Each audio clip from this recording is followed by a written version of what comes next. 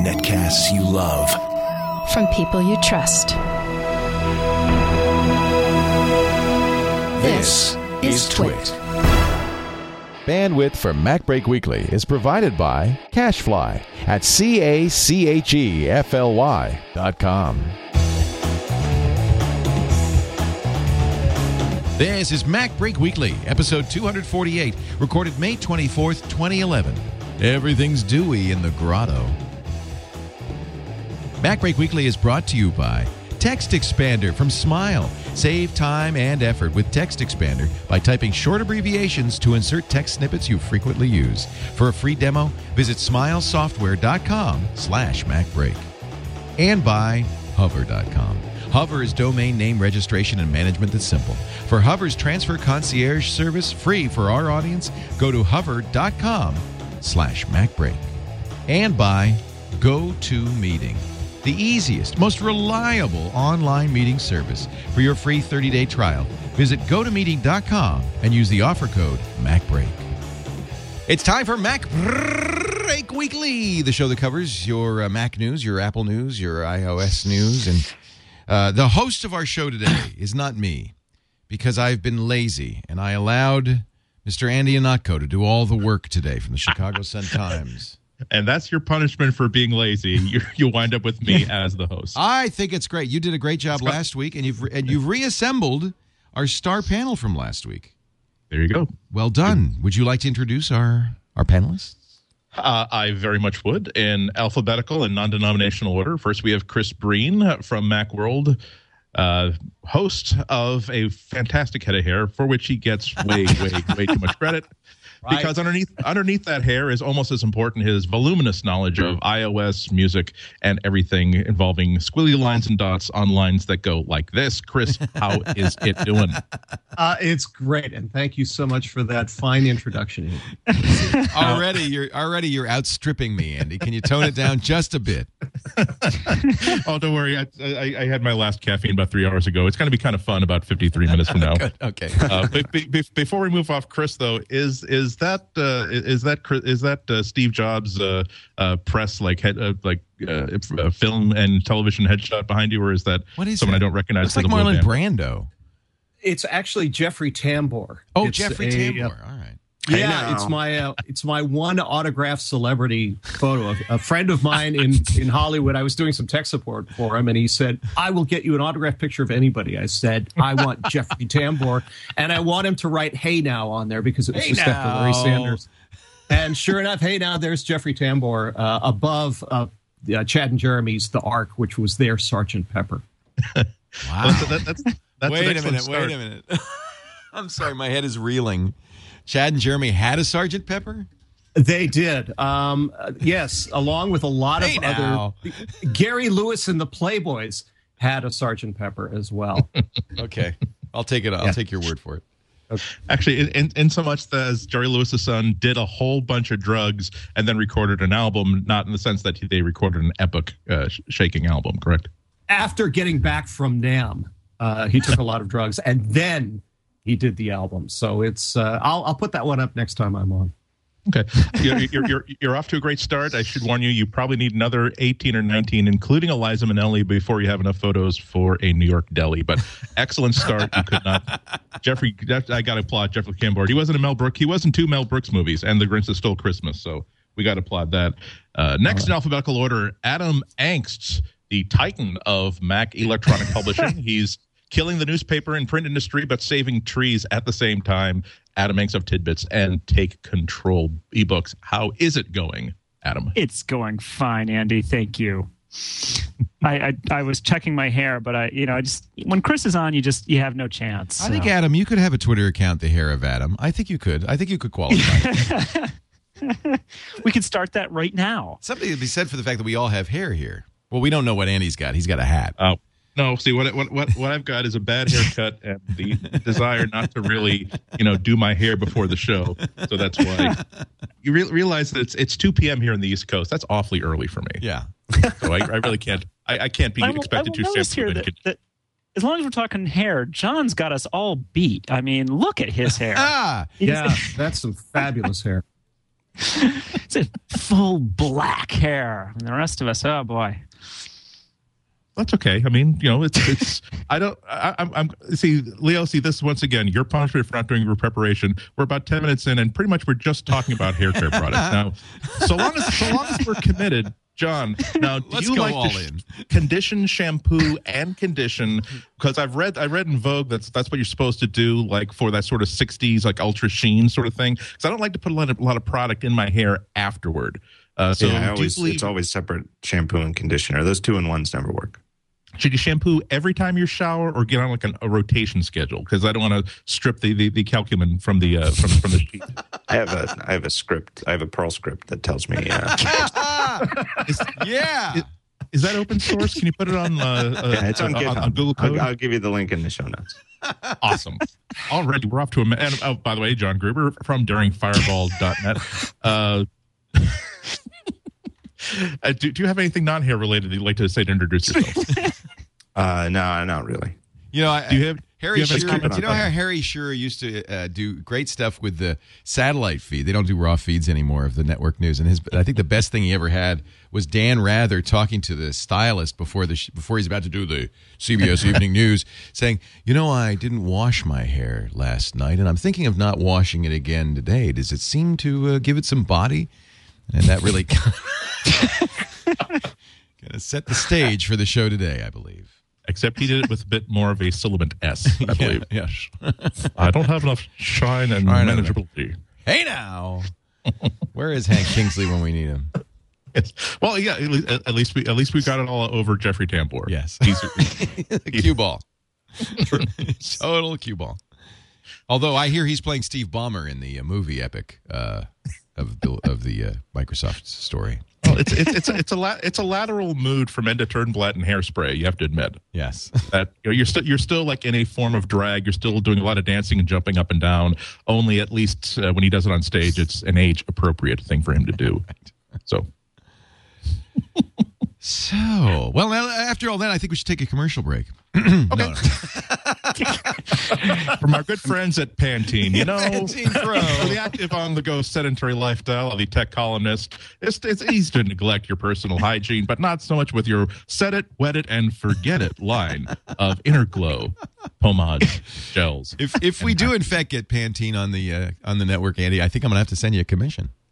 I would enjoy that commission. And once again, realize that things that are aromatic, things that are sort of cover up the fact that I do shampoo roughly once every 3 weeks, shower once a month. If I get the water turned back on, and those jerks of the water company, we've got a little bit of an issue back and forth. But it's you going to be just straight. need shampoo in a can like they used to have in the 60s. Oh, it's yeah. called Pist. Yeah. P-S-S-S-S-S-S-T, and you just squirt this stuff on your head. Brush it out, yeah. I don't know if you ever washed it out. I think it was just like No, you just left. I think you brush it out, don't you? Yeah. Is and that then your secret, Chris? Yeah, it is. The 60s? Here I have more than 75 cases of this stuff, and nobody else has anymore. by the Now way, Chris has never brushed it out. So what you're really seeing is not hair, but an accumulation of pist. Exactly right, and it's actually my hair is normally black, but it's just been caked on with this stuff, and it's turned this color. So you're saying that in your bathroom there's something akin to a cotton candy machine. You just dump the pst in there, stick your head in there, swish it around a few times to pick up the pst fibers. It's the pist swirly is what we call it here, and you just put it in there and you pull the crank, and the pst just goes everywhere. It's the pist swirling. Is anybody watching anymore? Not anymore, so that's good. This is good now. It's a very low pressure show because you're doing it all by yourself. Yes. Well, it's very important that we do all this stuff in the first 10 minutes. What we really want to do is we want to scare off all the people who aren't really interested in hearing about Mac news and Mac topics, because you got to be committed at this point to be sticking it through. Then you're not going to find out about the new hover car 30 minutes into the show if you bailed early. We want to shake out again. I'm under NDA. We're not really. I know three of us are under NDA, but you know what NDA stands for. Never a damn Apple product. Anyway. Actually, I think this is the show where we bury the lead. We're going to put the hover car last. Or we may not get to it all because there's a lot of legal stuff we can be talking about, and that's way, way more interesting. Nothing better than lawsuits. Than a flying car with a 21 gigawatt laser front mounted.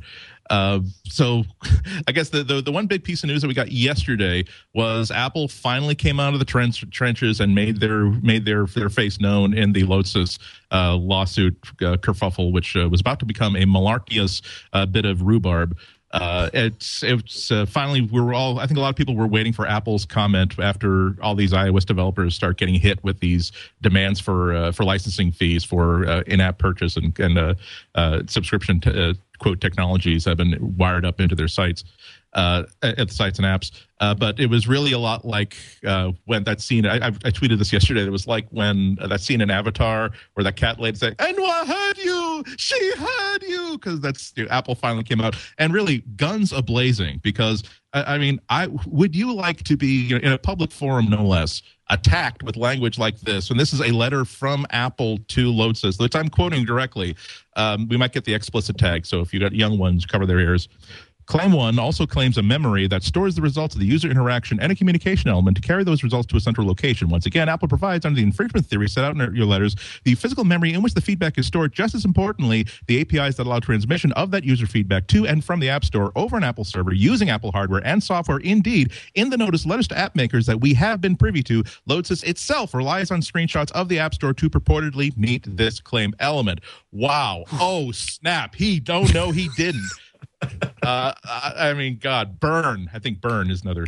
I haven't synchronated the snaps. Oh, come on, yet. Andy. You're missing the best part, though, when he gets into patent exhaustion. That's really where the meat I've of it seen the is. pictures. I'm not surprised he's a little bit patent exhausted. Anybody over the age of 22 would be a little patent exhausted after that. You know what I mean? The thing that was kind of interesting, I found interesting about this, because I've been talking to some of these developers, and we're talking some really small fish here, frankly. And so with what Lotus was claiming, these guys were, they weren't on the edge of being put out of business, but it wasn't much beyond that in terms of kind of how big a hit a legal battle is for a really small company. And so for them to have Apple come up and say, to Lotus, basically, you're smoking something. You have absolutely no right to go around suing our developers, and you want to take us on? Come on, let's do it. That's really what it came down to. So those developers were really, really happy to see Apple coming back. I like Dr. Mom in our chat room who said they may be small fish, but you can make a rich stew out of many small fish. John, do you really think that this was the company's aim to begin with, to bring Apple into the fight, or did they really think that they'd be able to get $3,000 a hit off of each one of these independent developers, enough to, I don't know, pay for pizza and beer for whatever little strip mall office they've rented? It's weird to try to figure out what they were after and if they thought they would really all these legal maneuvers would actually pay off for them. That's been my confusion with the whole thing from the beginning, because I would have to say that so far it's played out pretty much exactly as I thought it would. I thought we'd get a response pretty much like this from Apple, not right away. I think it's the sort of thing that, double, triple, quadruple checked everything that they want to say, that, yes, we're willing to do this. And you'll notice, too, that Apple doesn't really say exactly what they're going to do to protect developers if it keeps going, except that just the basic overview, like Adam said, of, for now, we've got you. If you want to get in this fight, you've got to bring it to us. So I think we have to wait and see what Lodsys does, or Lodsys, whatever their name is. Yeah, they're definitely loads. And it's exactly like you said. Like, either A, they were hoping to bleed $2,000-$3,000 here and there from hundreds, maybe even thousands of independent developers, and now their plot is foiled and they'll just go back in their cave and we'll never hear from them again. Or they expected Apple to do this, and we're going to be talking about this for the next 2 or 3 years, every couple months as one more salvo is fired as they battle Apple.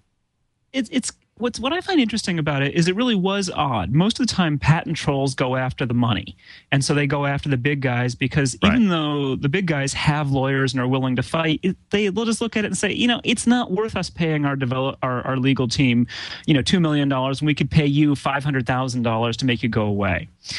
So that was weird. But the other thing that I found a little odd about Launcis is they have 4 patents. I mean, they're kind of a small patent troll when it comes to the troll business. And so, I really wonder if they didn't think, our only real chance is to go after small fish who will give us a little bit of money and not try to take on the big guys. But the whole thing really does seem pretty confused because they said themselves, Apple has licensed their patents, and it's pretty clear that once you've used a patent, once you've embodied it in a product, you can keep going with that, and that's what Apple did. That is what this whole patent exhaustion concept is about, and the Supreme Court ruled on that in 2008 pretty clearly. So I'm really not sure what Launcis could have been thinking.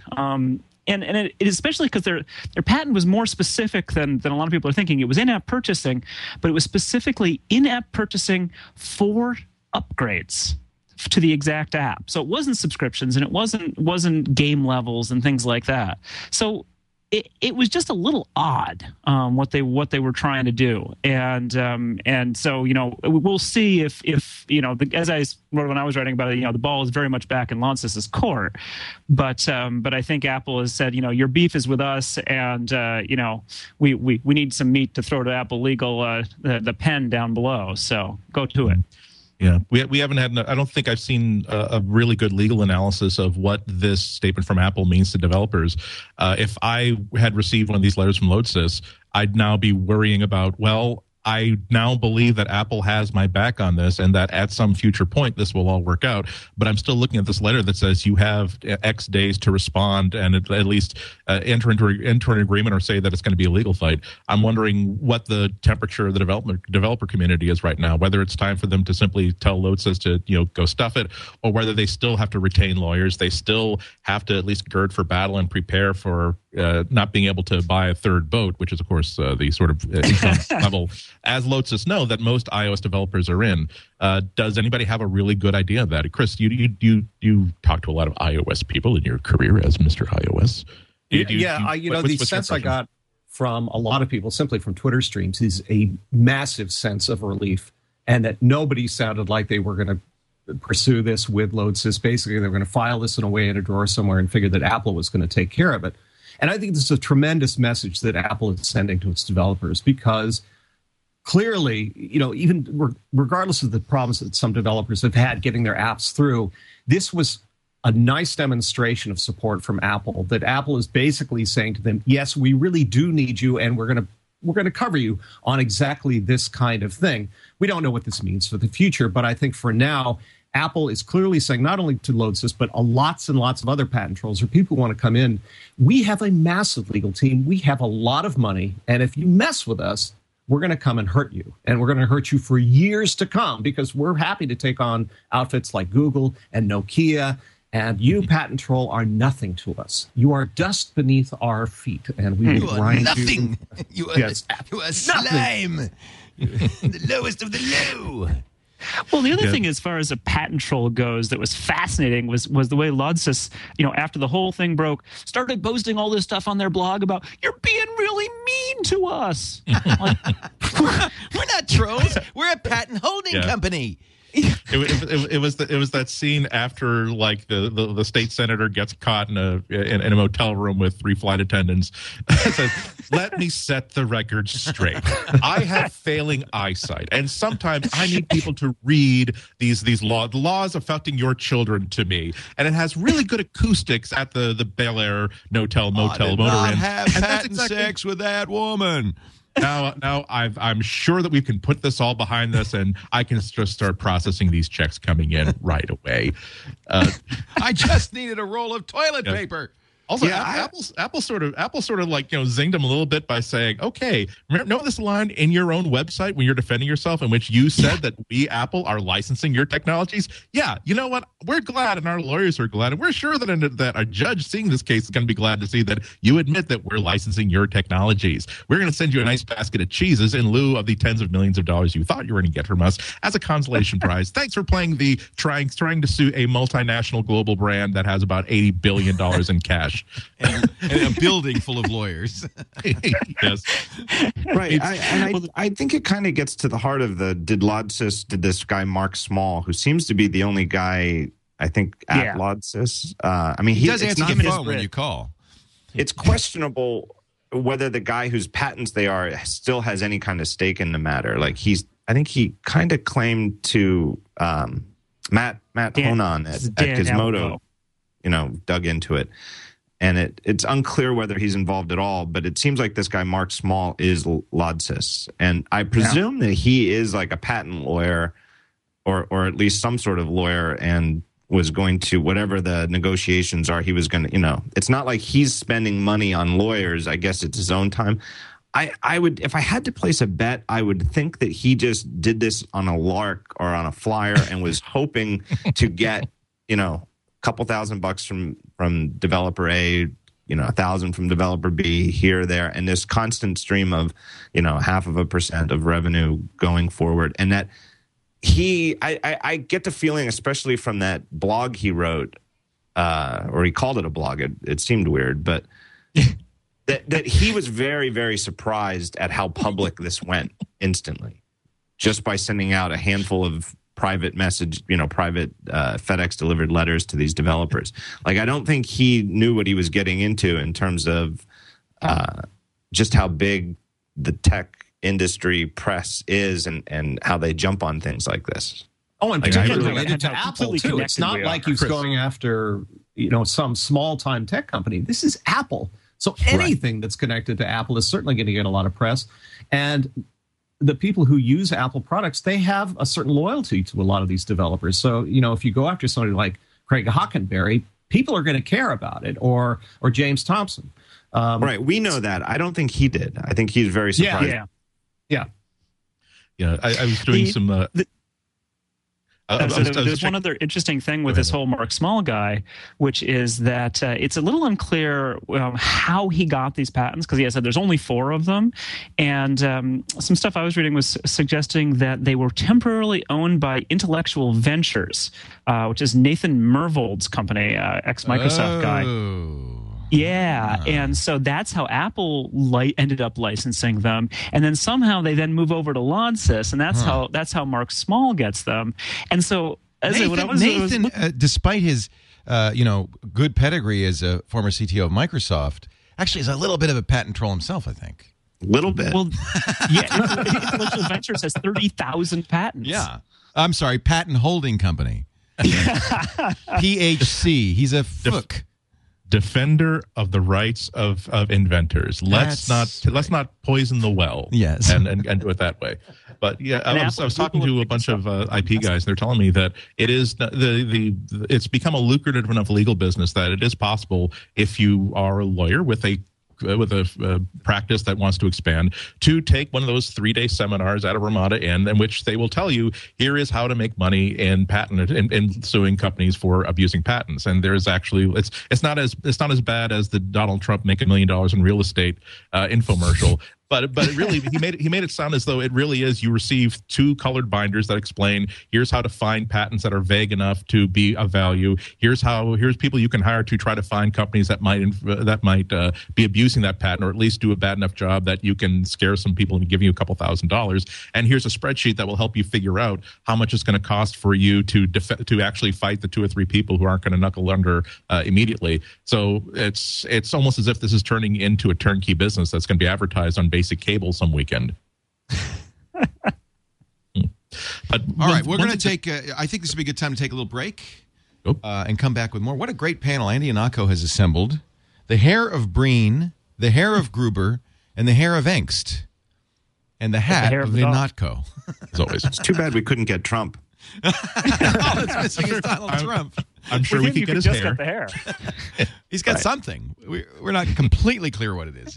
This portion of the show brought to you by our good friends, and I know you all know these guys, and really great, Gene and the gang at Smile Software, and their fantastic products for the Mac, especially Text Expander. If you don't use Text Expander, you're really missing out on perhaps simply the most useful tool on the Mac. It's also on iOS, as a matter of fact, although because of the limitations of iOS, it's not quite the same. I love it on the Mac because I do a lot of email boilerplate, let's face it. People ask me the same things frequently, and anytime I see that I'm sending an email out more than once, I just select it.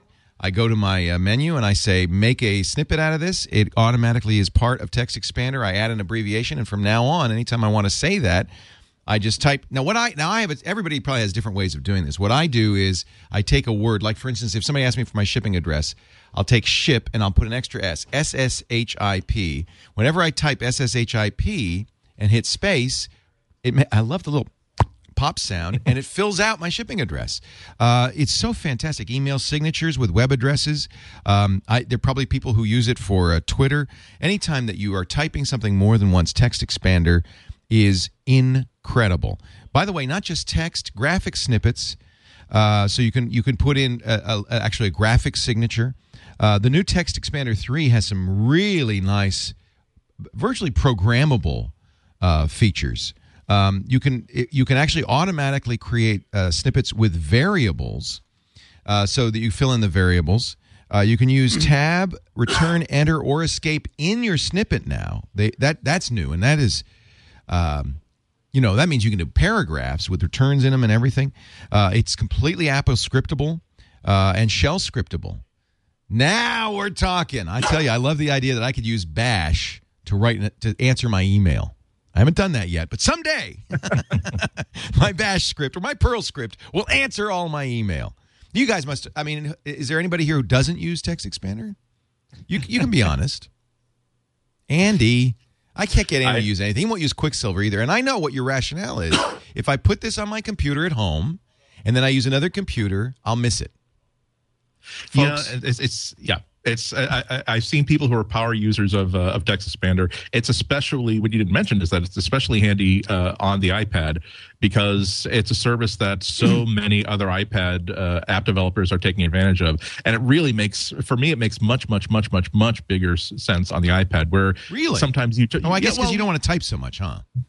Well, because it's harder. I type just sort of mutant fast on a regular keyboard. So I find that by the time I learn and remember what tags I've attached to everything, I've kind of forgotten about it. Mm-hmm. But on the iPad, it's kind of a difficulty to bring things up and to type things correctly. And sometimes you're not even holding it in such a way for fast typing. And in those cases, when I really need to blow through like 60, 70 emails in fairly fast order, that's when I'm really glad that I have Text Expander set up on an iPad, or when I'm writing a column and I need to basically blow through lots of text really quickly. You see, I've got variables here. If I type DATE, it'll put the date in a format that I specify. I'm sorry about that screen. There we go. In a format I specify. It's a little different on iOS, but it's pretty awesome on iOS. Yeah. It just depends. Don McAllister did a great screencast, which you can see at smilesoftware.com. Merlin Mann on his Kung Fu Grip blog also has a great expose of the new fill functionality in Text Expander. This new 3.0 is... I didn't think you could make Text Expander any better. They have. It's fantastic. You can check it out for free at smilesoftware.com/MacBreak, smilesoftware.com/MacBreak. It's $34.95 if you want to buy it. It is on the App Store. And Leo, if you don't mind me pre-announcing something slightly, I'd also just like to note that we're probably a couple of weeks away from take control of Text Expander coming out. I love it. Well, I use the Tidbits autocorrect library that you made. Yeah, that's fun. Oh man, you guys saved me so much time. So I know Adam's a major Text Expander fan. That autocorrect library is part of Text Expander. You can have some there's default libraries, and that you can add, and that's one of them. And it's huge. Yeah. Yeah, that was actually generated for me by a guy named Micah Alpern, who was a Princeton student at the time, and he said he was a terrible typist. This is 15 years ago now, and we were at Mac Hack talking about it, and I had figured out a neat feature in Eudora that would do this, and he's like, "Oh, I got the library for that," and so he gave me the library, and we agreed that we would just make it completely public domain, and so I've made sure any kind of place like Text Expander, they have it and they can do it, but it's all sorts of common typos that it just fixes. And unlike the Apple feature in Snow Leopard, it doesn't use the dictionary, so you have to really have a typo and then it gives you the right correction rather than a word that it thinks you might mean. They've added more snippets. There's accented words, autocorrect. They have their own autocorrect. I use the TED bits, although I guess you could use both CSS snippets and HTML code. That's nice because for instance, I don't ever type bracket A href equals quote bracket space bracket slash a bracket. I just type HHREF. It fills all that in and puts the cursor right in the middle where I want to put the text. Things like that just make a huge difference. Well, anyway, I don't want to go on and on. Just get it, would you? If you're a Mac user and you don't have Text Expander, or if you have an older version of Text Expander and you haven't played with 3 yet, I'm really interested in doing the Apple scripting with it. I think there's just so much power there. Incredible. Text Expander. Get it from smilesoftware.com/MacBreak. We thank Smile. They're such great supporters of everything Apple and Macintosh. Gene's always at Macworld Expo. They have parties. They're just great, and it's wonderful that they're supporting MacBreak. Andy, back to you. Thank you, Leo. Yeah. Actually, the next thing I want to get into, and it's sort of like a two-pronged sort of thing here. This is probably the best statement of support. This thing with Lotus is we're off a lawsuit, so we're off of legal. We've done Hair Corner, we've done Lawyer Corner, and those two do have a certain amount of overlap. I think you'll agree. I could have gotten into Harvard Law, but again, I lacked the necessary bouffant. But it's kind of interesting that all this sort of stuff is going down just a couple of weeks before WWDC. I always thought that a signal that these people at Lotus did not know what they were getting into was the fact that they decided to engage in this action 2 weeks before Apple and every single developer of iOS were going to be in the same room together and able to have a million conversations with absolutely no email trail or paper trail. That's not using the old noodle, pretty much. But it really does. It's rare that developers seem to get such a clear statement from Apple that we're on your side on something. I mean, historically, well before Mr. Jobs came back, it's always been developers always felt as though Apple is here to block us, to defeat us, to make things more difficult to us, and for us and to abuse us. Now I feel as though that's no longer the case. I believe that developers now feel that Apple is here to abuse us, to be mean to us, to ignore us, to make things more difficult for us, but they also are here to make us money, so now it's suddenly okay. So what do you think the conversations are going to be about at WWDC is kind of an open question. But the second thing is that what are they going to be talking about? Have we ever been so close to a WWDC without any real indication of what they're going to talk about? They still haven't announced a public keynote, something that non-developers, not people who haven't spent $2,000 like me, can't attend. So I'm going to start off, I think, with John on this one. John, what do you think? What's the relationship like, and what's WWDC going to be like? What costume is whoever's the poor sap who does the keynote? What's he going to have to come up with for the first day keynote if there is one? Oh, I think there'll definitely be a keynote. The question is, will it be Steve Jobs or will it be, I would guess, Phil Schiller, who filled in the last time Jobs was unavailable, or Scott Forstall, or Tim Cook, or. Well, but either way, no matter who's the host, I predict, though, the more typical keynote formula now where it's sort of like there's a host of the show who brings up, it's like being the host of the Labor Day telethon. Here comes Frank Sinatra. Here comes, I wonder if MDA will go to Phil Schiller now that Jerry Lewis is not going to be doing the Labor Day telethon. Right, yeah. Here comes Forstall to talk about iOS 5. Here comes, somebody else to talk about this. But I do agree with your larger point, though, where in the broad sense, really, there's almost nothing. It's this vacuum of information. I mean, the iCloud thing, everybody acts like, well, we know they're going to talk about iCloud, but that's just because somebody got it on the record that Apple bought the domain name, but nobody knows anything about what it does. I mean, we have ideas. Everybody has their wishes of what they hope it does.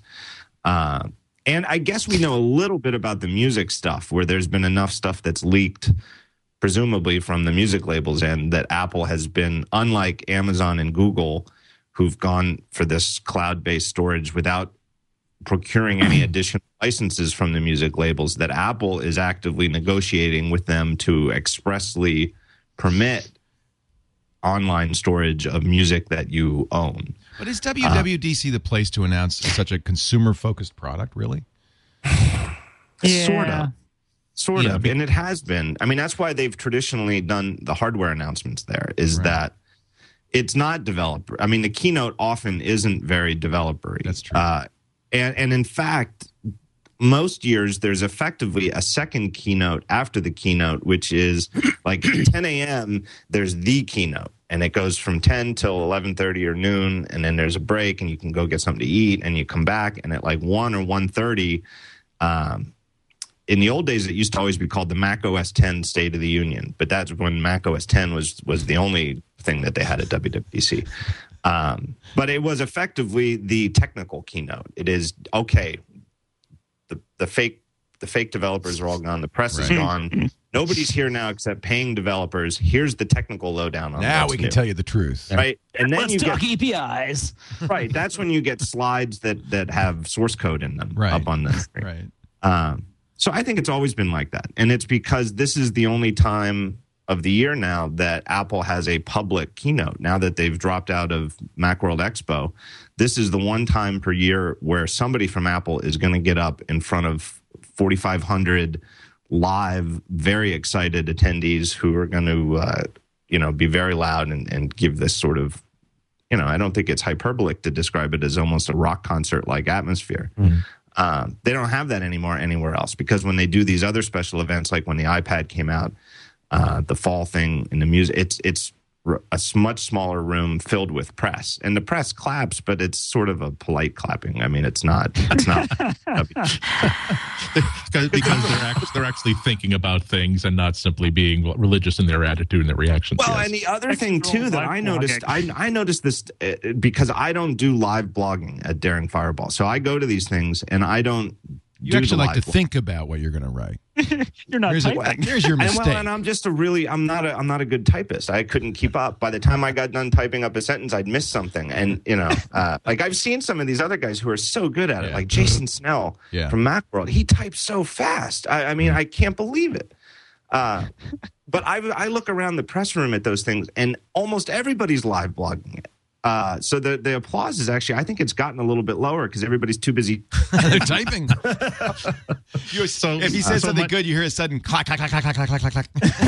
So it might actually be in Apple's best interest to do it like the actual State of the Union, where the press gets the entire speech like 10 minutes beforehand. Yeah. We can load it into our own version of a teleprompter where line by line it gets live blogged from our accounts. Meanwhile, we'll have our fans free to applaud and also take illegal pictures that we will also be live blogging. If they would only just stream the damn thing, then everybody wouldn't have to live blog it. That is interesting. I wonder what Google does that with all of their tech keynotes and most of their events. I'm wondering why Apple now can't. They certainly can't say that they don't have the technology to stream. Well, they did it. They did it. The one before last, right? So they actually, and a lot of people were there live blogging. Went, oh. So it will be commentary now. And actually, I preferred that. I liked having people not have to say, and then this, but instead they could sit and think about it for a couple of minutes and say, I think this is what this means, and give you much better insight into what's actually happening, instead of trying to snap pictures without Apple PR coming over and slapping you in the back of the head, and then posting those and posting what's happening without the benefit of anybody jumping in and saying, well, back up. This is important because of this. Sure, you get a chance to do that later, but I like seeing that in the stream as well. Well, and I think, what the live blogging is doing is it's putting a lie to the whole fact that this is some kind of private event that only the press gets to go to. With the live blogging, everyone in the world can basically get the live transcript.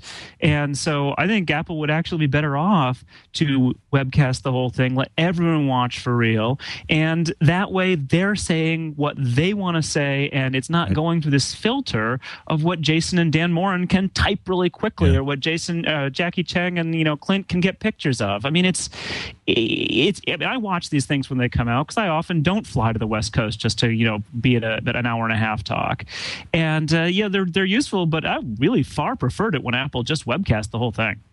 Yeah, I mean, I'm very much on the fence about whether I'm even going to be going to WWDC this year, chiefly because there are things I need as a journalist. There's things I need to get that I can only get there live at the event to justify my spending $1,000 to fly out there and be in a hotel for a couple of nights.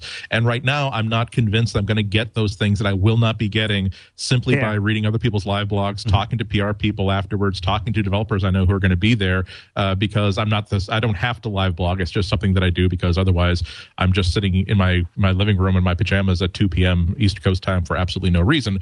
This way I can at least say that I'm doing something tax deductible that I can get paid for. But it's interesting that we have these events that Apple will simply drop on the media on basically 1 week's notice without any real idea of here's what you will be getting if you spend your newspaper, your websites, or your TV stations travel budget to fly out here. It's really difficult for those of us on the East Coast to make those decisions time and time again. Yeah, but and Apple, I don't know. This is historic. Apple doesn't care. They don't have to.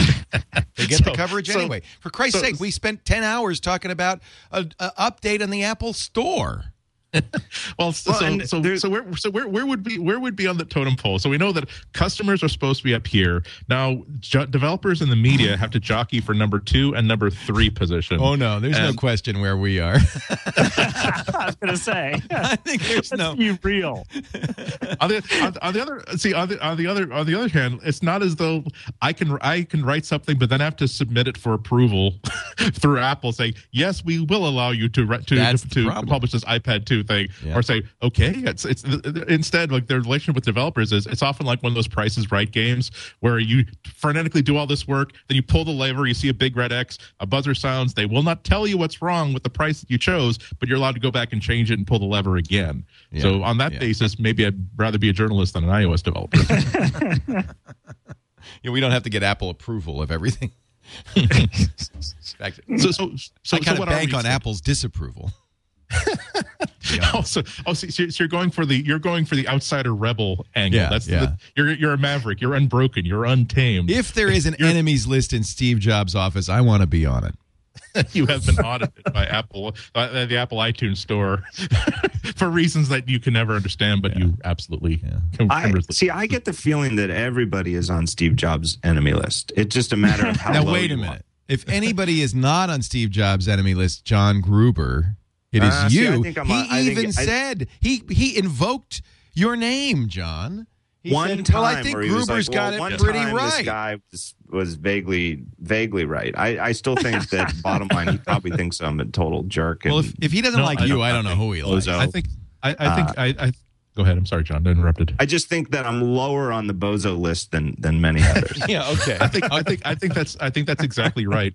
What people tend to ignore is that especially journalists, and this is not a bad thing. It's not, if you let yourself think that Apple loves you or Apple does not love you, you stop being of any use whatsoever to the readers and to the users. That's not the issue. There are just times when your audience is extremely useful to Apple at this specific moment. Also, I think I can certainly praise John as saying that he has demonstrated to Apple that he's not going to be one of those bozos who, if you're entrusted with pre-release product, he's not going to he's not going to go to a bar and try to pick up chicks. Say, hey babe, look, you heard about that new iPad 2? Well, guess who has one? look how easily the new speech to text can do something like capture your phone number and your address. So. It's unlike Lion previews, which are everywhere now. Yeah, but doesn't Apple sort of understand that they can't really control what happens to a developer preview after you put it in the hands of 3,000 people? Well, and also it's $99. Whose only proof of trustworthiness is that I can find $100. Yeah. But so the irritating thing is those people who do honor their NDAs we're sitting here going, well, I can't talk about it. Sorry, I can't talk about it. Sorry, I can't talk about it. And everyone who wants to blow off an NDA is publishing screenshots of everything left and right. Thank goodness for them, because most NDAs, I don't sign NDAs, but you guys tell me, most NDAs say once it's public knowledge, you can talk about it. So thank goodness for these guys who blow their NDAs, because then we can write about it, right? I mean, I don't sign NDAs, so I'm always in the clear, because that way I can talk about anything I know. It's still a little questionable, because yes, it's a question of public knowledge, but as a journalist, you can usually say that you are writing about an event, but nonetheless, it's not something you wish to necessarily get into with Apple Legal if you can avoid it. That's why I don't sign anything. And again, anything. if you sign an NDA, say, hey, I'm not going to talk about this. Usually you're not going to talk about it until it's public, and Apple didn't make it public. Someone else leaked it. So, it just feels a little sleazy sometimes. Yeah, you really have to understand what the intent of the NDA is. And while if I'm on a live podcast and someone asks me a question about pre-release developer-only software... No idea who would do that. That's why I'm Buster the Wonder Silence Dog. Yes, he doesn't ask me stupid questions while we're live. It's one thing. It's one thing to say, well, I read on Apple Insider that there's a new system for doing this. It's another thing for me to write a column saying, here's an advanced peek based on screenshots I found online, because clearly I'm trying to just get around an NDA. And really, an NDA is a bond of trust that you are free to enter into or to reject. But if you enter into it, you've promised some person that you're not going to make them look like an idiot to their boss, and that's really that's the crux of it for me. I think that the Lion situation, though, shows the priorities of Apple as a whole. So they've got two new major OS updates that are coming out, I would guess, both this year. There's Lion for macOS 10, and then there's iOS 5. So Lion, there's a developer preview that's been out for months, and they even have a little promotional site on apple.com where they show you some of the features that are in Lion. And they've changed it much. A whole bunch of little things have changed between now and then, and people who pay attention to the sites that every time there's a new update and they publish all the new screenshots of what's new, 15 minutes after Apple makes it available, you can see it all. Now, iOS 5 has not been seeded outside Apple, and it's apparently, I haven't seen anything on any of the rumor sites or the sites that would post, even sketchily sourced screenshots. Whatever's going on with iOS 5 is locked tight. And presumably developers need to know, what's coming out just as much as they do with Lion. But Apple knows that if they seeded it, that it would leak. So, and then the other thing that I think is interesting about that is the last 2 years, 3 years, maybe even 3 years, 2008, 2009, and 2010, Apple had an event in March or so where they had on campus, and it was like a preview of the next version of iOS. And here's a handful of developers. Here's a guy from EA who's going to show you a game that uses these new OpenGL things, and here's somebody else who's going to show you this new thing. We've had them here on campus for 2 weeks, and this is what they cranked out in 2 weeks. Blah blah blah. They didn't do that this year. And you know what? I'm betting that they're feeling the heat from Android. Yeah, they don't want to tip their hands on iOS 5 such that their features can be newer without other people copying them as much. Right. But does Apple tend to do a lot of features that can be easily copied?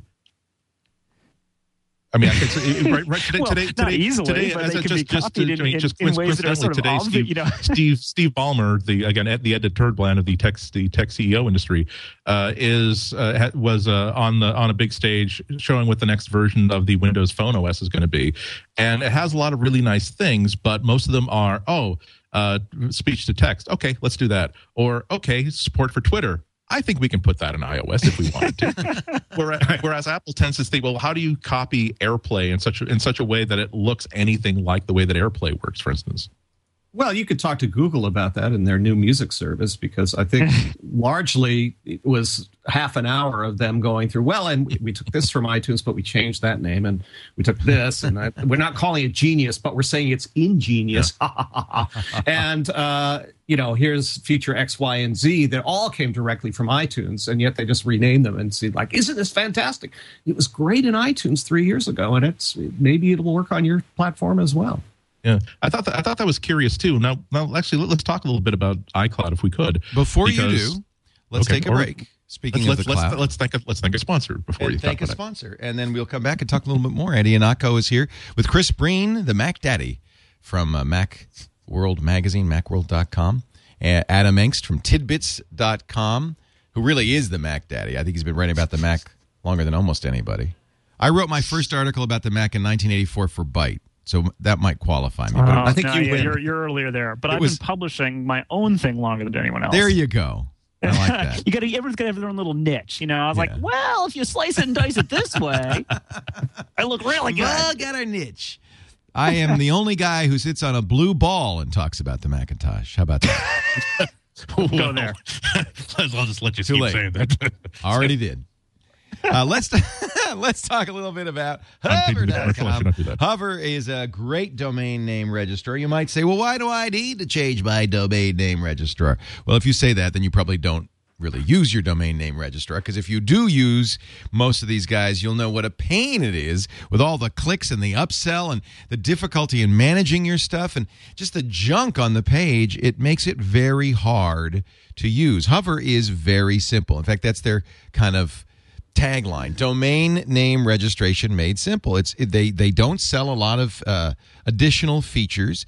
They just give you what you want, which is you come up with a name, you go to the Hover site. In fact, if you do, please go to MacBreak.hover.com and you register the domain name, and a couple of clicks later, you're done.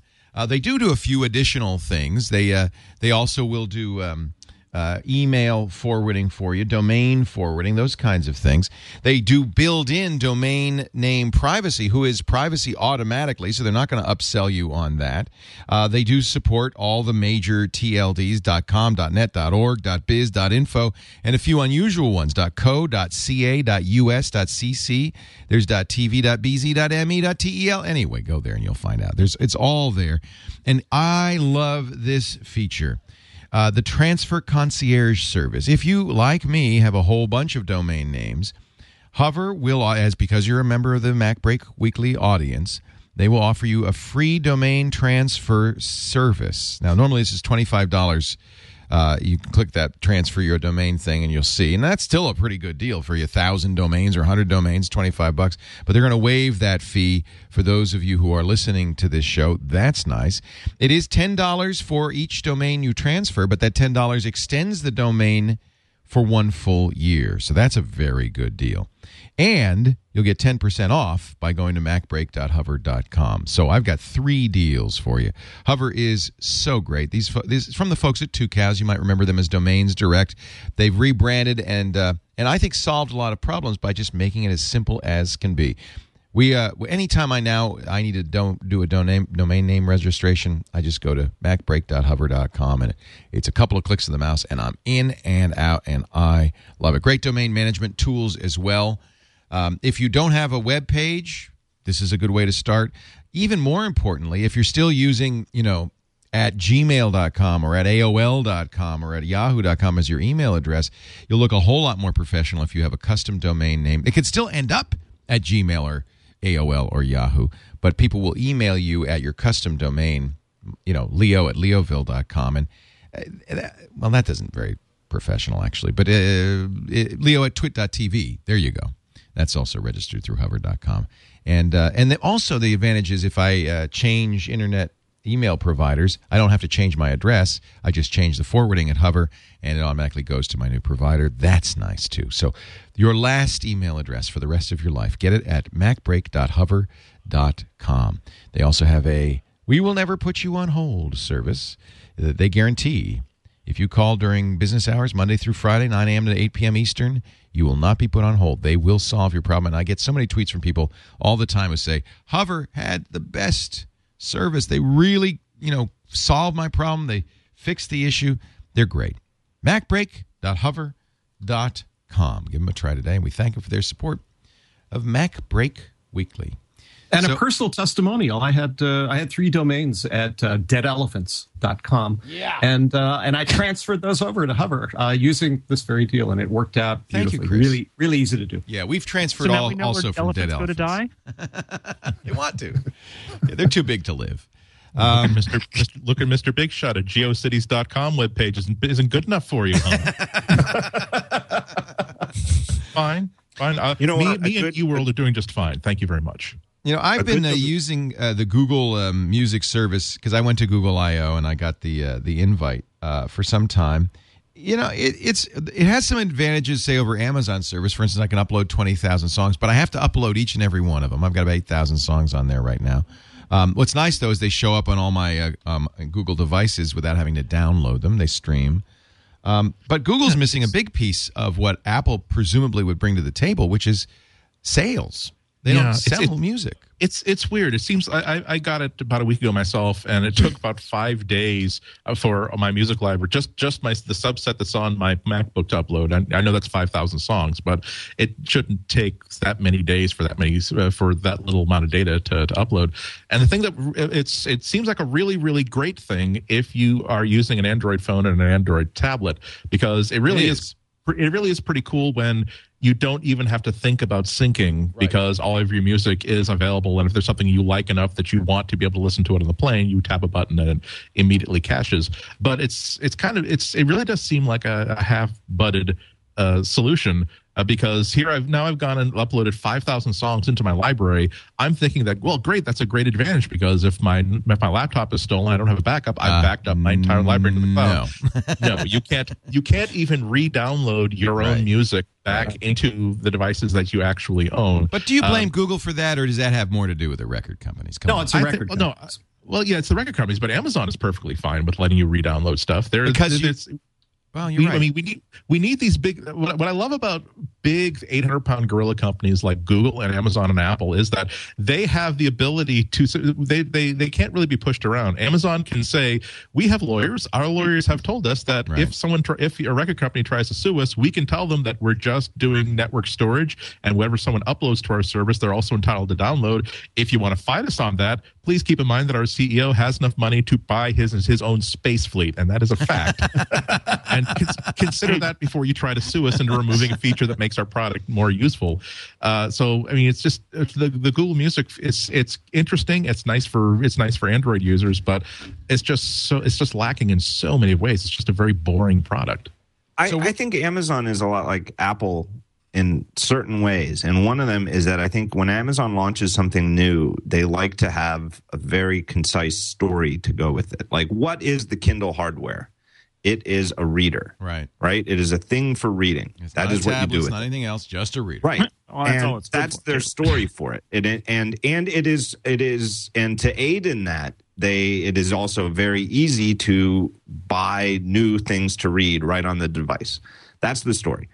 Their music service the story is it's just like a USB thumb drive, except it's over the internet, right? It's a storage locker. It is storage just like a thumb drive, and instead of being something you plug in physically, it is something you need an internet connection for. And that's it. And so that's their explanation for why can you download the stuff you've already uploaded, because it's just like a USB drive. And it makes sense to a user. It's very clear. It makes sense to users. It's clear. It's also kind of lame. Well, I don't think so. I disagree. Hey, I got to tell you something. This morning, Lady Gaga put her new album on sale on Amazon for 99 cents, and the demand was yesterday, right? And the demand was so huge that Amazon servers could barely keep up with all the downloads. I think a lot of people are using Amazon's cloud service. I didn't have to download it. It was already on the service. I can play it from the service. Apple was offering Lady Gaga's, Born This Way? Yeah. Born This Way. Yeah. For $11.96, 99 cents on Amazon. I'm sure Amazon's taking the loss there, not Lady Gaga, but that's huge. Yeah, I think Amazon has done a very, very Apple sort of answer to this, where they're providing a really nice integrated solution. Apple and the iTunes Store and the Amazon MP3 Store have been in a constant fight for my favors for the past couple of years. I keep waffling between one and the other for my digital music purchases. And what has gotten me to buy a lot more music on Amazon now is the knowledge that if I do the one-click album purchase and I buy this as an Amazon MP3 album, not only will it automatically go into my iTunes library, just like if I purchase it via the iTunes Store, but a second copy of this album will also automatically be added to my cloud storage on Amazon, where I can not not only access it from really any device on the planet, but also it means that all my purchases are being backed up for me. I don't have to contact technical support and say, hi, yeah, I accidentally set my MacBook on fire and I haven't backed up in 3 months. Could you please let me re-download the stuff that I already purchased? I don't even have to do that because it's already there. And so at least they're adding something other than your reward for 5 days worth of uploading, in which you can't really use your network because it's being choked with bandwidth, is that you get to not have to spend 10 minutes producing a smart playlist in iTunes that will do all that sort of stuff. So this is my question. I mean, I think the Amazon service is pretty compelling. They had kind of a coming-of-age moment today with Lady Gaga. What is Apple going to do with iCloud to compete? They have to have an active locker instead of a passive one. All right. And that's what's that mean? Well, what that means is a passive locker is where you either you as a user have to upload all your stuff. So it demonstrates that you own it. So if I have it on my computer, I upload it to the cloud. Therefore, I own this stuff, regardless of where I got it initially. In the case of Amazon, they have to go through this sort of goofy gavotte in order to. You've purchased it there, and they take an additional copy and they put it on their server so that presumably, if the RIAA comes over and says, "We want to see Chris Breen's copy of." Dazed and Confused. Oh, certainly. Let's just open this locker here, and here it is. And look, it's got his name on it. And it shows that we have that. But you said the key words, the RIAA. That's why they do it. Does Apple have the cojones not to have to do that?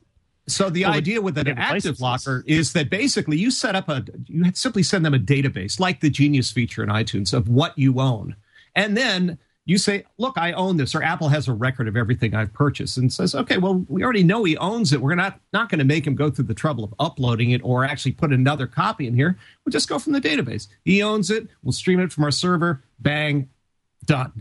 So no uploading, no rigmarole on Apple's end. Simply just say, this is what you own. We know you own it because you gave us money for it, and that should be good enough for you, RIAA. And at this point, that's, I think, why Apple is negotiating with the record companies. Unlike Amazon and Google, who did not, Apple's going to them because Apple has some clout in this business, and Amazon clearly does as well. But I think that Apple has a little more clout so that they can go to the record companies and say, we really want to make an active locker. What do you need from us in order to do that? And maybe their answer is a little more money. Maybe we want you to highlight more of these artists.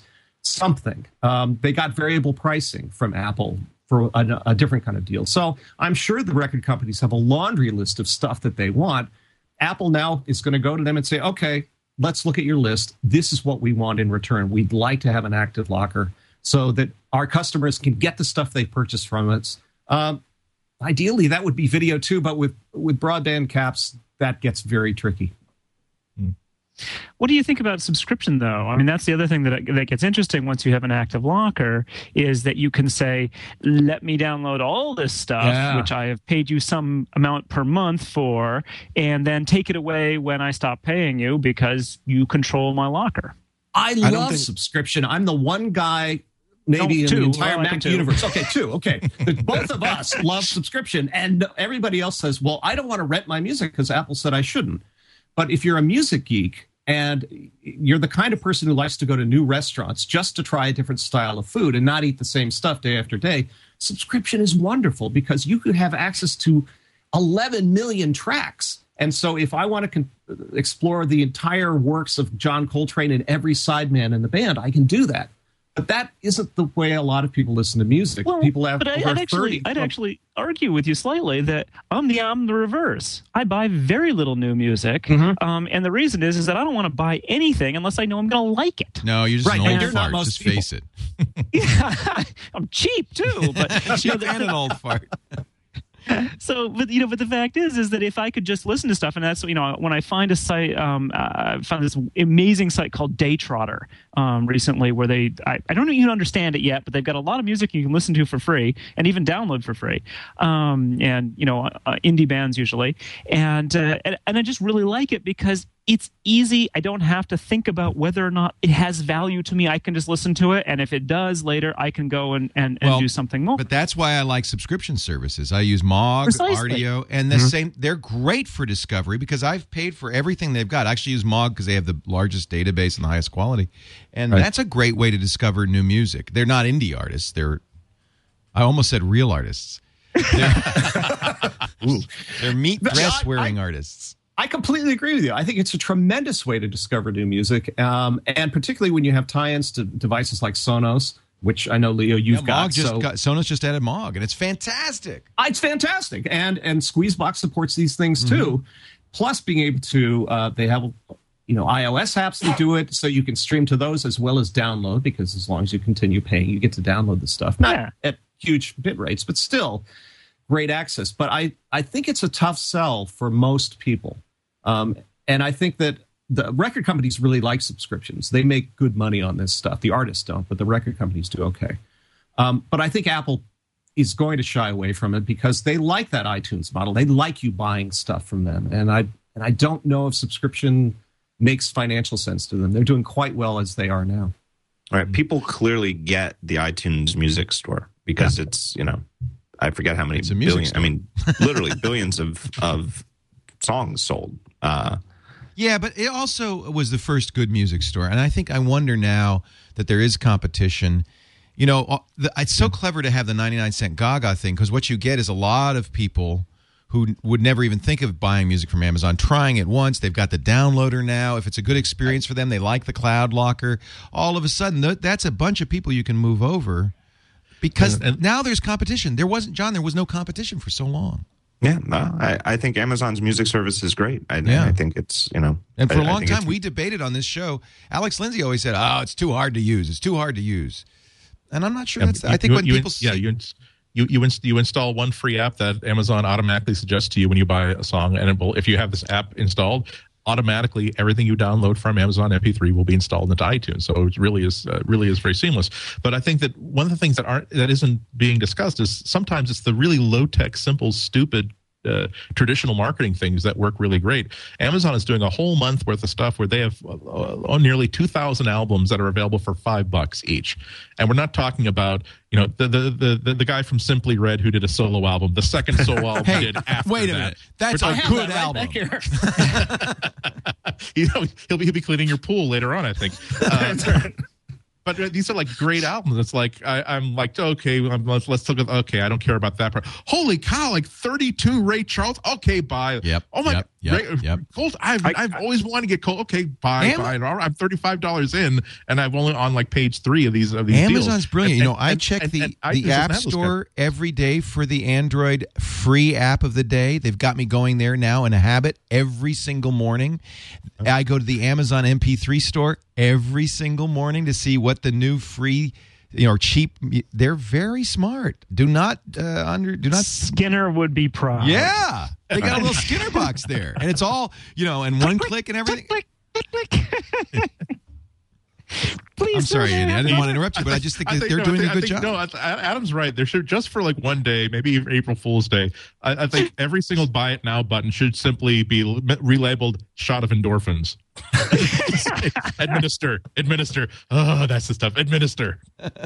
I also think that with Amazon, with their incredible discounts on these things, and I'm the same way, where a lot of times somebody will just Twitter, hey, Ray Charles is a great example where it's like, or Frank Sinatra, like, here's this great Sinatra album from '61. Amazon's got it for $3.99 or something like that. And it's just so stupid cheap that you're like, well, I've got to buy it, right? You're not talking 99 cents for a song. When you're talking like $3, $4, or $5 for a whole album, it really is like, it's the point, like what do they call the stuff at the checkout counter? Impulse buy, right. And yeah. It's can't because I get 8 tracks at a garage sale. You got to buy the whole box, right? And I can't help but think that it's good. It's good for a lot of these back catalog artists that it can generate a lot of money that they wouldn't have had otherwise. Now, I presume Amazon's the one losing money on this. I know on the apps, what they do is they decide which one's free, and then they pay the app developer. I think it's 20% of the total of the full sale price. Just to allow them to sell it for free. But Amazon's got to be losing, they lose money on it, on these, I presume. But they make up for it in volume. But, I wouldn't be surprised if the record companies are giving them part of a break on this, because I do think that they want to get away from iTunes. Sure, and this catalog being so dominant. Right. And if people get in the habit of going, oh, cool, I can get the Lady Gaga album, Spinal Tappy as the cover may be, for 99 cents, maybe I'll come back as long as they keep shoveling these sort of bargains to me. And then you get people to sign up for Amazon who haven't before. Now they've got you on their mailing list. They can send you out and say, hey, by the way, you love that Lady Gaga thing. Look, her mother, Madonna, is coming out with a new album next week. And I'll tell you how bad it is. I almost bought Jay-Z's first album because it's on sale this morning for $3.99. I don't even like Jay-Z. But it's $4. But it's $4. And it is his first album. It's like you're getting $6 for free. Come on. Right. You're making money on the deal. I was this close, and maybe I will because it's $4. But I do think I think Amazon is doing for music a little bit what Apple did for apps, where they've taken the prices to this low level where I mean, and that's not like everybody's making a lot of money. And it's just like with the App Store where there are thousands and thousands of developers with 99-cent and $1.99 apps who are only making they're lucky if they make a couple $100 a month. They're not doing it as a career. It's not a lot of money, but a lot of developers are, and they've changed the dynamics of the price times quantity equals revenue from the way it used to be before the App Store to now. Like in the old days, shareware or whatever you wanted to call it, indie software, like even $9.99 was considered super cheap. Like lots and lots of utilities were, started at around $20. I mean, in the $15 and $10 price range was the low end. And some of the apps you can get for 99 cents are just astounding. You can just tell huge amounts of work went into it. And presumably, if they're doing well, it's because you're making way less money per sale, but making so many more sales than you ever did or could have imagined before that it makes up for it.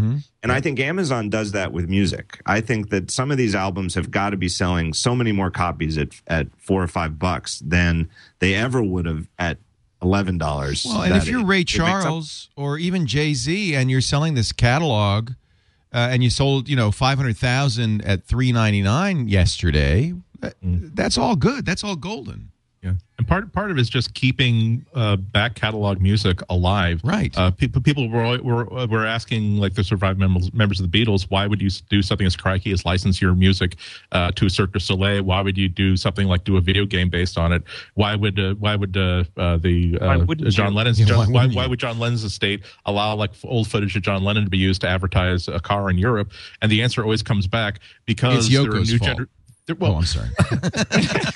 Isn't that the answer? If you're a Beatles fan, you know that love is the answer, Leo. I'm sorry. Love. I lost my hippie card. But they always bring up a point that because our generation and the generation that came right after us grew up with familiarity with these people, that we know who Sinatra is, we know who the Marx Brothers are, we know who the Beatles are, but there are new generations that were born in the 80s and the 90s who didn't grow up with that music coming out of every single radio and every single TV set, and so they need that.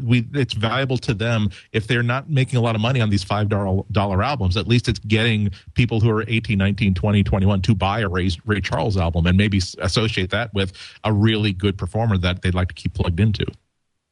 There's actually another interesting fact I've learned about people who are in their probably, at this point, early 20s, late teens, early 20s, which is that popular culture has become fairly fragmented. So they don't have a lot in common with one another. Oh, that's interesting. And so I'm in Ithaca, so I go see things at Cornell quite a lot. And when students have to come up with costumes or themes or things like that, they often go back to the 80s, that's even true. the 70s, Yep. 60s, because that's what they have in common still because of their parents. Oh, you think that's why? Because I noticed that in high schools, too. They're listening to classic rock, and I'm thinking, what? It's because all of the other stuff is so fragmented that everyone has their own little niche market, but everyone still knows who the Beatles are. Right. I think it's because today's music is no darn good. It's true. It is stinking music, all this noise. It's noise. The rap music today gives me a headache. It does, me too, and that hip hoppy stuff it musses my hair. I can't knock the hustle, man. I can't knock the hustle. When I was a kid, our trousers were straight. These flared trousers. I don't get how do you walk with those damn flared trousers? Waistcoats, too. I saw a kid going to school without a waistcoat. And What? and without spats. WTF? No spats? What if you splash some mud on, some horse poo on your shoe there? And now while we each add an additional onion to our belts. Hey, we want to do our picks of the week, but Danny, I know there's a few more stories you want to cover. Or not? Actually, we've been talking and having a good time. I think we can go right to picks of the week. Okay. I will save the jackpot question. Unfortunately, there was going to be a winner of this week's jackpot question for the panel who was going to win this beautiful, handsome Jim Lee Batman bust. No. But if I save that for another time, then I get to keep the Batman bust for another couple months. So let's go right to that pick of the week. Ruined this. Oh. We're going to take a break, come back with your picks of the week. Mr. Chris Breen, Andy Ihnatko, Adam Engst, John Gruber. But before we do, I want to thank our friends at Citrix, who make so many great remote access products, including the fantastic GoToMeeting. GoToMeeting saves me a lot of headaches. We do, unfortunately, we have a lot of meetings. I get off the air every afternoon when Tom does TNT, and what do? I go to my office, and it's conference calls with vendors, with contractors, with people who want to work with us, people who want jobs, and it's great. I mean, it saves me a lot of time. I don't have to travel all over the place to meet people, to talk to people, to pitch people. But a teleconference can just be deadly, and you hear the other guy on the other side, and you can just tell he's answering his email, or he's searching Amazon for a great deal on Ray Charles records, and it's just not. It's just not satisfying.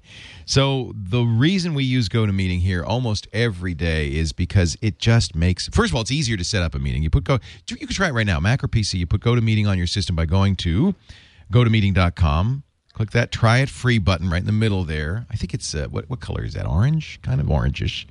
And tell them when they ask for the promo code, use the promo code MacBreak. MacBreak. And you'll have 30 days free of GoToMeeting. Now that it's on your computer, anytime you're going to have a meeting, it's funny. We've got a code in the office. I'll send you a G2M, and I think sometimes people have no idea what we're talking about.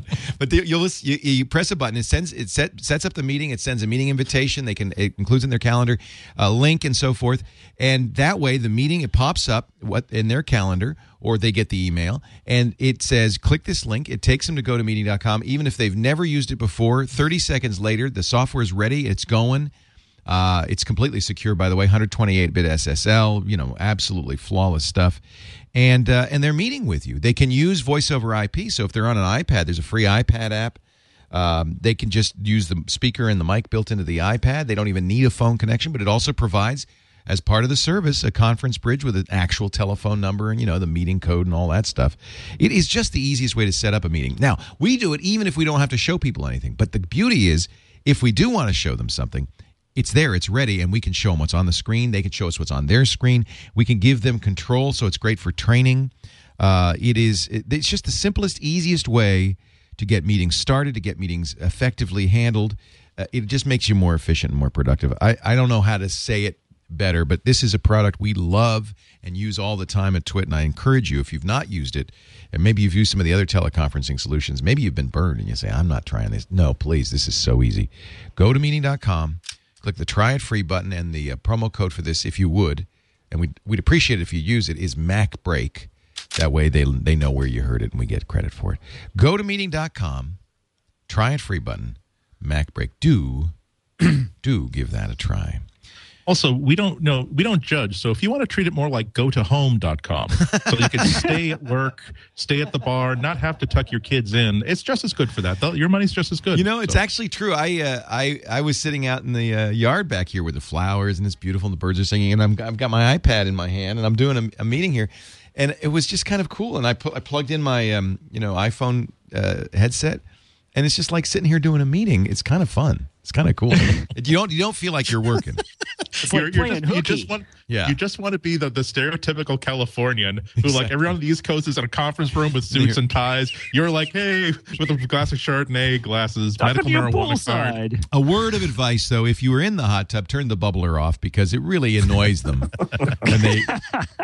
And don't say, hey, Bunny and Cherry, come on in. The water's great. No, you don't need your bikini tops. That kind of thing doesn't go down well, I just want to say. Yes. That'd be a good use case for those coasters. I pushed it a little far. I'm sorry. For one of those noise canceling things. You know how like the Nexus S and the iPhone 4 have that extra microphone and it filters out like crowd noise? Yeah. Well, you need one for hot tub bubbles. Hot tub bubbles. Just filters it right out of For that. Now, Leo, is there like a PayPal contribution to pay for your smoking jacket and ascot when we finish building the Twit mansion? You know, the Playmates and I have really enjoyed the time. I believe I hear Moby sitting up near the grotto for a number. Let's listen in. I have some influences, but I have to say, House Party is a huge influence. If I could make Little Laporte's Jammy Jam. If I could make the Twit Cottage be like the Playboy House Party of tech. Well, I look over here. Mark Zuckerberg's chatting up one of our producers. Mark, tell me about the latest with Facebook. I would just love that. Can I be like the really crappy oil painting artist who wants to paint everything and be treated like a serious artist, even though he's just like a cigarette ad maker? Leroy Neiman, I know who you're talking about. Andy Anatko's over there doing another great painting of Cassius Clay. How's it going, Andy? But I have to wonder, whenever we do our Hefner imitation, why do we always go to Jim Backus instead? I know. Well, there is a little lockjaw. Well, Lovey, we're going to go down here. Lovey. May say Miffy and Biffy over up in the Hamptons. I'm trying to find my pipe. Because Hugh Hefner only wished he could be as sexy as Jim Backus. he only wished he got some of the action that Mr. Magoo got. I do have the smoking jacket. Mr. Magoo for a reason, you know. I have both the smoking jacket and the pipe, so I'm ready to go. All right. Yeah. All we need is a grotto. And about tech works very well in grottos. And people sitting around kind of snapping their fingers to us as we... They were like, I can't get any reception here. I think actually, I may be wrong, but didn't they have Legionnaire's disease outbreak in the grotto? I think they did. I'm not kidding. Anyway, let's do our picks of the week. I think I'm just going to go clockwise in our Hollywood Squares thing, which means we'll start with Mr. Chris Breen and his pick of the week. Okay. This is a pre-pick, which means this product isn't out. And I've never used it, but I already want it. So good. I don't care. I've looked at pictures and say I want that. Good. This is made by Alesis, or it will be made by Alesis, the music instrument manufacturer. They do good stuff. It is called the IO Dock, and the idea is it's made for one of these. It's made for your iPad, and so you slip this thing into this dock, and it puts the iPad at an angle, and it provides. It's a mixing board, essentially. So you have two inputs, both XLR as well as guitar plug inputs. You have phantom power, so you can plug your mic in there. If you have an expensive mic that needs phantom power, it will work with that. It has a foot switch if you need to use a sustain pedal or something that's plugged into it. On the side, it has a MIDI in and out port. It has volume switches. You plug a power thing into it. It has headphones. It has a main output. And the idea is that you plug this thing into your iPad, so you don't need to use the dock connector or the camera connector anymore, but you put it into this thing. And most music applications will work for it. So if you use GarageBand on the iPad, it just works. So now you can plug your guitar into this dock instead of a dongle, as well as a microphone, and then switch between the two because you can't record both channels simultaneously. Supposedly it's coming out in June. It looks like everybody's going to sell it for $200. This looks really cool. It looks really cool. And it'll work with GarageBand, right? So yeah, it works. They show you a demo of it working with GarageBand. Although they're just advertising it now, and some places still have the old name, which I think was called SoundDock. So it shows you it's just coming together at this point. Look at all those knobs and buttons and switches. It looks so cool, man. It looks very cool because trying to do MIDI in particular on an iPad is a challenge. And if this thing really works and Apple really lets it happen, I think it's going to be a fabulous device for musicians.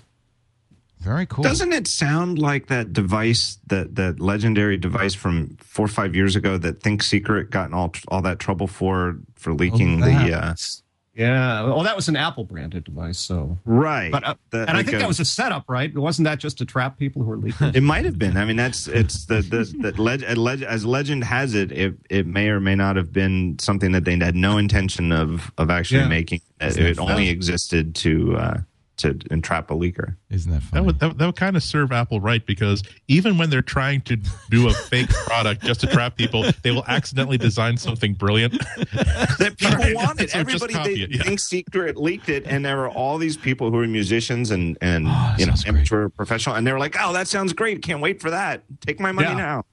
So, Chris, is there a date for availability? Is there a price? Do we know? I've seen the price that people seem to be selling for is $199. That's perfect. And they said it's supposed to come out in June. I think I saw some site that said coming June 10th. But who knows? Soon. Yeah, soon. Well, I hope so, because I really would love to have one of these. No kidding. That's awesome. Good pick, Andy Ihnatko. Your pick. My pick is a really awesome enhancement for any calendaring program you're actually using. It's called Fantastical, and it's by a company called Flexibits.com. They make some other really cool stuff. But I love it because I've never been able to get into iCal. I know it works okay. It's been around for 3, 4, 5 years, but I still tend to use my inbox as my scheduler, right? I just sort of kind of remember that, oh, that's right. Let's start off. It's May 1st. Let's make sure we know all my appointments for the rest of the month. Obviously, if I know I'm flying to Sweden at the end of September, I know I'm flying to Sweden at the end of September. At some point, I check my inbox and I get the dates and I get the times where I need to make arrangements. But I just cannot get myself into the habit of tabbing over to iCal, click, type the right date, click, type the date, click, type the description. Yeah. Fantastical is incredible because it just puts a calendar icon in your menu bar. Okay, you've seen that before, but you haven't seen the way that it works. You tap it and you simply type in pretty much natural English what the appointment is. So I can type lunch with John at the Sizzler the second Saturday in November, and it will actually... Exactly. Send him an invite. It's all you can eat bacon shrimp night. and it's doing like really subtle things to realize that John is the person I'm meeting with. The second Saturday in November. Does it pull his contact from address book? I don't believe it pulls contacts, but you can actually watch it. The great thing is you can actually watch it during it does this drop down that you can see behind me right now. It does a drop down calendar, and you can actually see it populating all of the fields of the appointment as you type. So it's making guesses as you go and sort of visually confirming that it's guessing correctly without actually stopping you doing anything. And 9 times out of 10, you just simply type a sentence that describes who you're meeting with, where you're meeting, what day and what time, and it will just simply result in a really well done calendar appointment. And it also will give you just a quick drop down of here's what you got coming up today and this week. So you're always dipping in to check to see what you got. Now, number one, I love it because it takes a function that I should be doing with just by discipline and letting me do it because they've given me a really good tool for doing it. The second thing, though, is that it's a very, very pretty app. I don't think you could build this app for any other operating system because the other operating systems don't have that kind of aesthetic. It doesn't have that sort of mandate that says it doesn't have to, it's not good enough if it's just functional. It also has to be pretty and it has to look good and it has to work really, really well. It's a delicious app, definitely. Yeah, I mean it's really just terrific. I have never gone so. As a matter of fact, I think I first heard about it on Daring Fireball, and I can't remember the last time I've gone so quickly from clicking to install a demo to typing I think all of 18 characters to clicking back into the App Store and buying it. It's $15 until I think the price goes up at the end of the month, but for the month of May at least, it's $15. And I've gone from somebody who just has to sort of keep part of his schedule in his head and just trust that I remember that, oh, that's right, I do have to fly across 8 time zones tomorrow. Got it. To somebody who really is very, very diligent about updating and referring to a calendar. So highest recommendation, really great stuff. I've been looking at it with lust, but I'm so tied to BusyCal. Not iCal that I'm worried. I think it works with BusyCal. Does it? It's just not ideal though. It not takes as a good. little bit. What happens is I think, and I hope I'm getting this right, but I think I am because I use BusyCal too, and I now use Fantastical. Is that it doesn't integrate directly with BusyCal. So when you enter an event in Fantastical, right. And then you go to BusyCal a second later, it's not there yet. You have to wait for the CalDAV syncing to kick in. So you subscribe to your iCal calendars in BusyCal via CalDAV, and then you'll get it. So right. So the stuff shows up in BusyCal after a round trip to wherever your calendar server is. So it could be. I think it would work with Google Calendar. See, that's my issue because I don't want to subscribe to iCal calendars. I just don't want to use iCal at all. So right. Well, it's not iCal. It's CalDAV. So it is. It's like IMAP for calendars. Okay.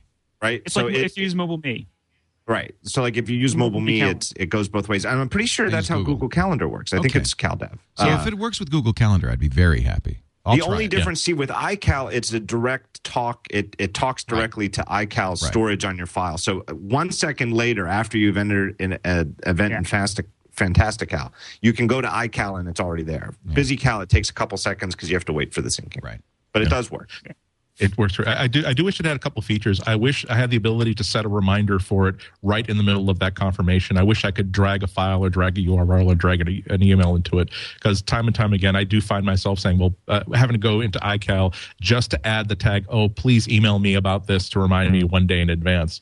If it just had but 2 extra lines in that form, it would be absolutely perfect. But good heavens, it's so completely worth $15. That if I found out that the developer had broken into my house, gone into that big fishbowl full of change, taken out 2 fists of quarters and left a note saying, I took $15, here's your license, I'd say, okay, I'm upset you didn't tell me beforehand, and I hope you tell me which window you open to get in, but I can't agree with that. That's a very good product. Thank you. It is now time for your pick of the week, Mr. John Gruber.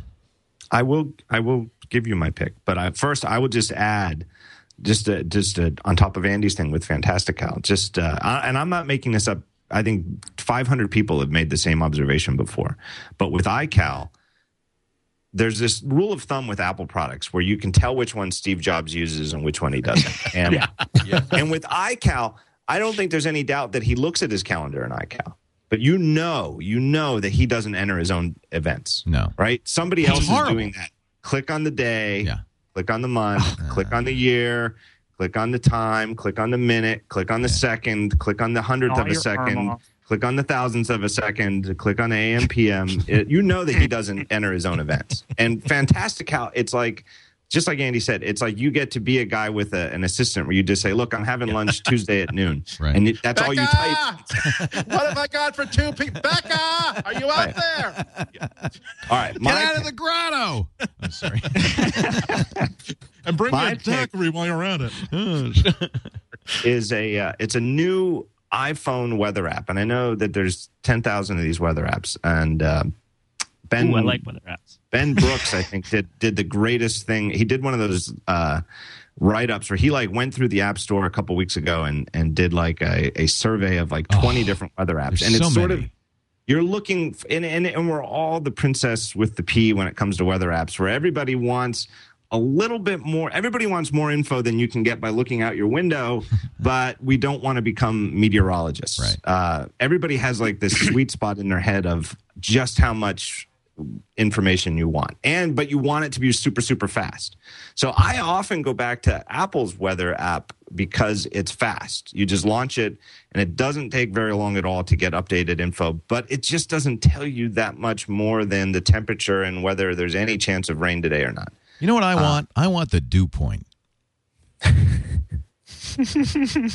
So Shine is a new one that for me personally hits the sweet spot. It is very attractive. It does the dew point. It does dew point, I believe.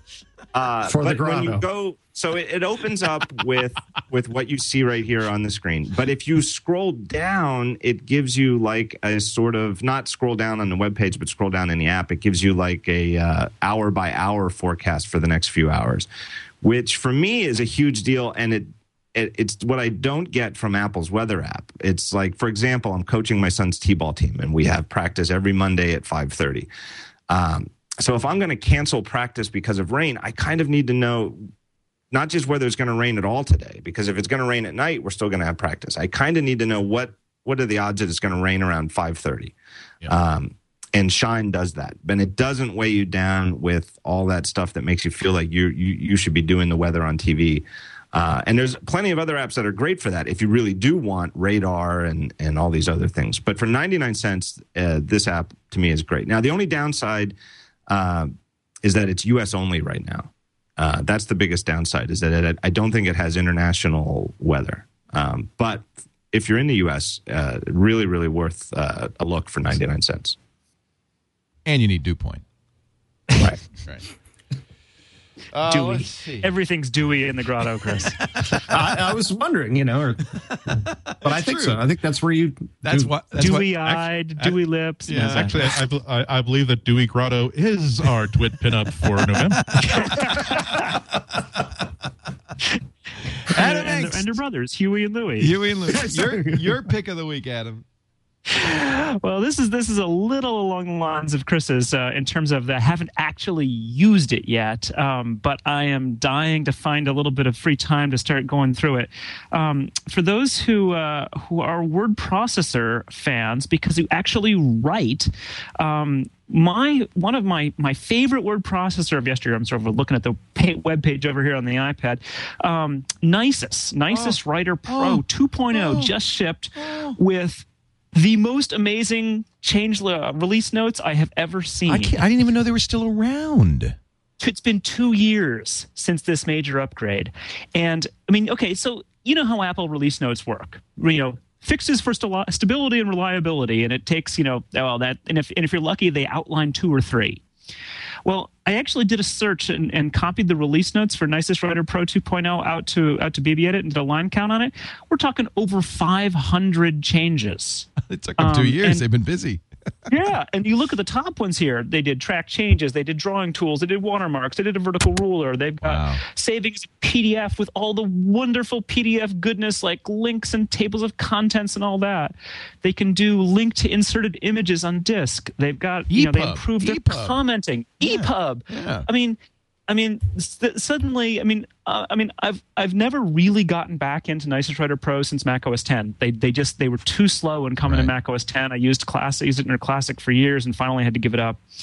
And Nisus Writer Pro has always been sort of a good effort, but never quite there. And if this thing lives up to the features they're telling me here, Microsoft Word, Pages, they've all got a serious run for their money because this is one heck of a feature list. I was a huge Nisus fan for so many years. Oh yeah, macros. They've got They've got grep searching. They've got beautiful grep searching that anybody can use because it's graphical. If you don't know how to do all the fancy little grep codes, which I do now because I've become a BBEdit user. But that's what I had to go to BBEdit after Nisus because I needed grep. Me too. Yep. So this is available now. It is available now. Just came out a couple days ago, and as I said, I'm dying to dip into it and start doing some writing. Universal binary. Yeah. Now I have a license for the first. I imagine I'll have to upgrade. Only $49. $49. That's not bad. It's a big upgrade. $79 if you want to buy the full version. I will buy it just to support them. I think they're great. They're great guys. Yeah. Good picks all around, and thank you all for a great show. Starting with Chris Breen, the Mac Daddy at macworld.com. Hey now. Jeff Hamburg. Yeah, that's good. He's a good-looking fella. Nothing on you, though, Chris. Oh, well, thank you, everybody. And thanks for having me. I always have a great time here. We got to have you on more often. Anytime you want. I don't actually know how we could have you on more often than twice in the last 3 weeks, but we ought to do that. Okay. If we can figure out a way. All right. It's great to have you. Set up a cot in the corner. Yeah. You want to move in, you can. Perfect. Thank you very much. Thank you for being here, Chris. Thank you to John Gruber of daringfireball.net. Always a great pleasure having you on, too. Thanks, Leo. I'm looking around. I can't find it. My office is a little dish. I was looking for my autographed picture of Donald Trump, but just pretend I'm holding it. Do you really have one? Come on. No, not yet. He's holding out for it, though, folks. Right. Also to Adam Engst of Tidbits, the longest-running Mac newsletter publisher in the whole history of the universe. I was looking on the top of my desk, which is unfortunately a little bit of a mess, for something to show off, and what I was looking for was my MOOF button. Oh, for those who really remember the history, this was given to me by Mark Johnson, who started ftp.apple.com on a 2CI under his desk. It was the first major Apple internet server. Wow, MOOF. So MOOF, dog cow, MOOF. Yeah. And Andy has cows, so it kind of works perfectly. There you go. They're not dogs, but we don't know. They might say MOOF. They're very obedient. They're loyal. They're hardworking. Andy Ihnatko is at the Chicago Sun-Times in the celestial waste of bandwidth. I was thinking that I would be in France for the EG8 today, so Andy very kindly jumped in and did all the work, and then I canceled at the last minute. Jeff Jarvis is there, and he's already stirring up trouble. According to the Wall Street Journal, he leapt to his feet when Sarkozy was talking and said, "But what about first do no harm?" And Sarkozy shut him down. So we'll get a report tomorrow on this weekend. And there was some harm done, is what you're saying? There wasn't. Well, Sarkozy, I can't remember the exact quote, but Sarkozy, kind of. This was the issue. Cory Doctorow said, "I'm not going to go. I was invited. I'm not going to go because Sarkozy has an agenda. He just wants to use our names to rubber stamp his draconian internet restrictions." And Cory didn't want to do that. To the credit of Jeff Jarvis and John Perry Barlow, both of whom went along with Jeff Bezos and Mark Zuckerberg, and I think Steve Ballmer's there. I think Bill Gates is there. A lot of big names. But to the credit of John Perry Barlow and Jeff Jarvis, who I know have that as their agenda, they're going to have to fight the fight, apparently. But it'll be interesting. We'll get a report tomorrow on This Week in Google. They packed a whole carry-on bag full of extra shoes just for throwing. Yeah! And I wish I could be there. I'm sorry I'm not, but I'm glad I could be here for this. This was a lot of fun. So, Andy, thank you for jumping in and doing the show. I appreciate it. Thank you all for watching. We do this show, MacBreak Weekly, 11 a.m. Pacific, 2 p.m. Eastern, every Tuesday at live.twit.tv. And if you missed the show, you can always watch anytime. We have audio and video versions available at twit.tv/mbw.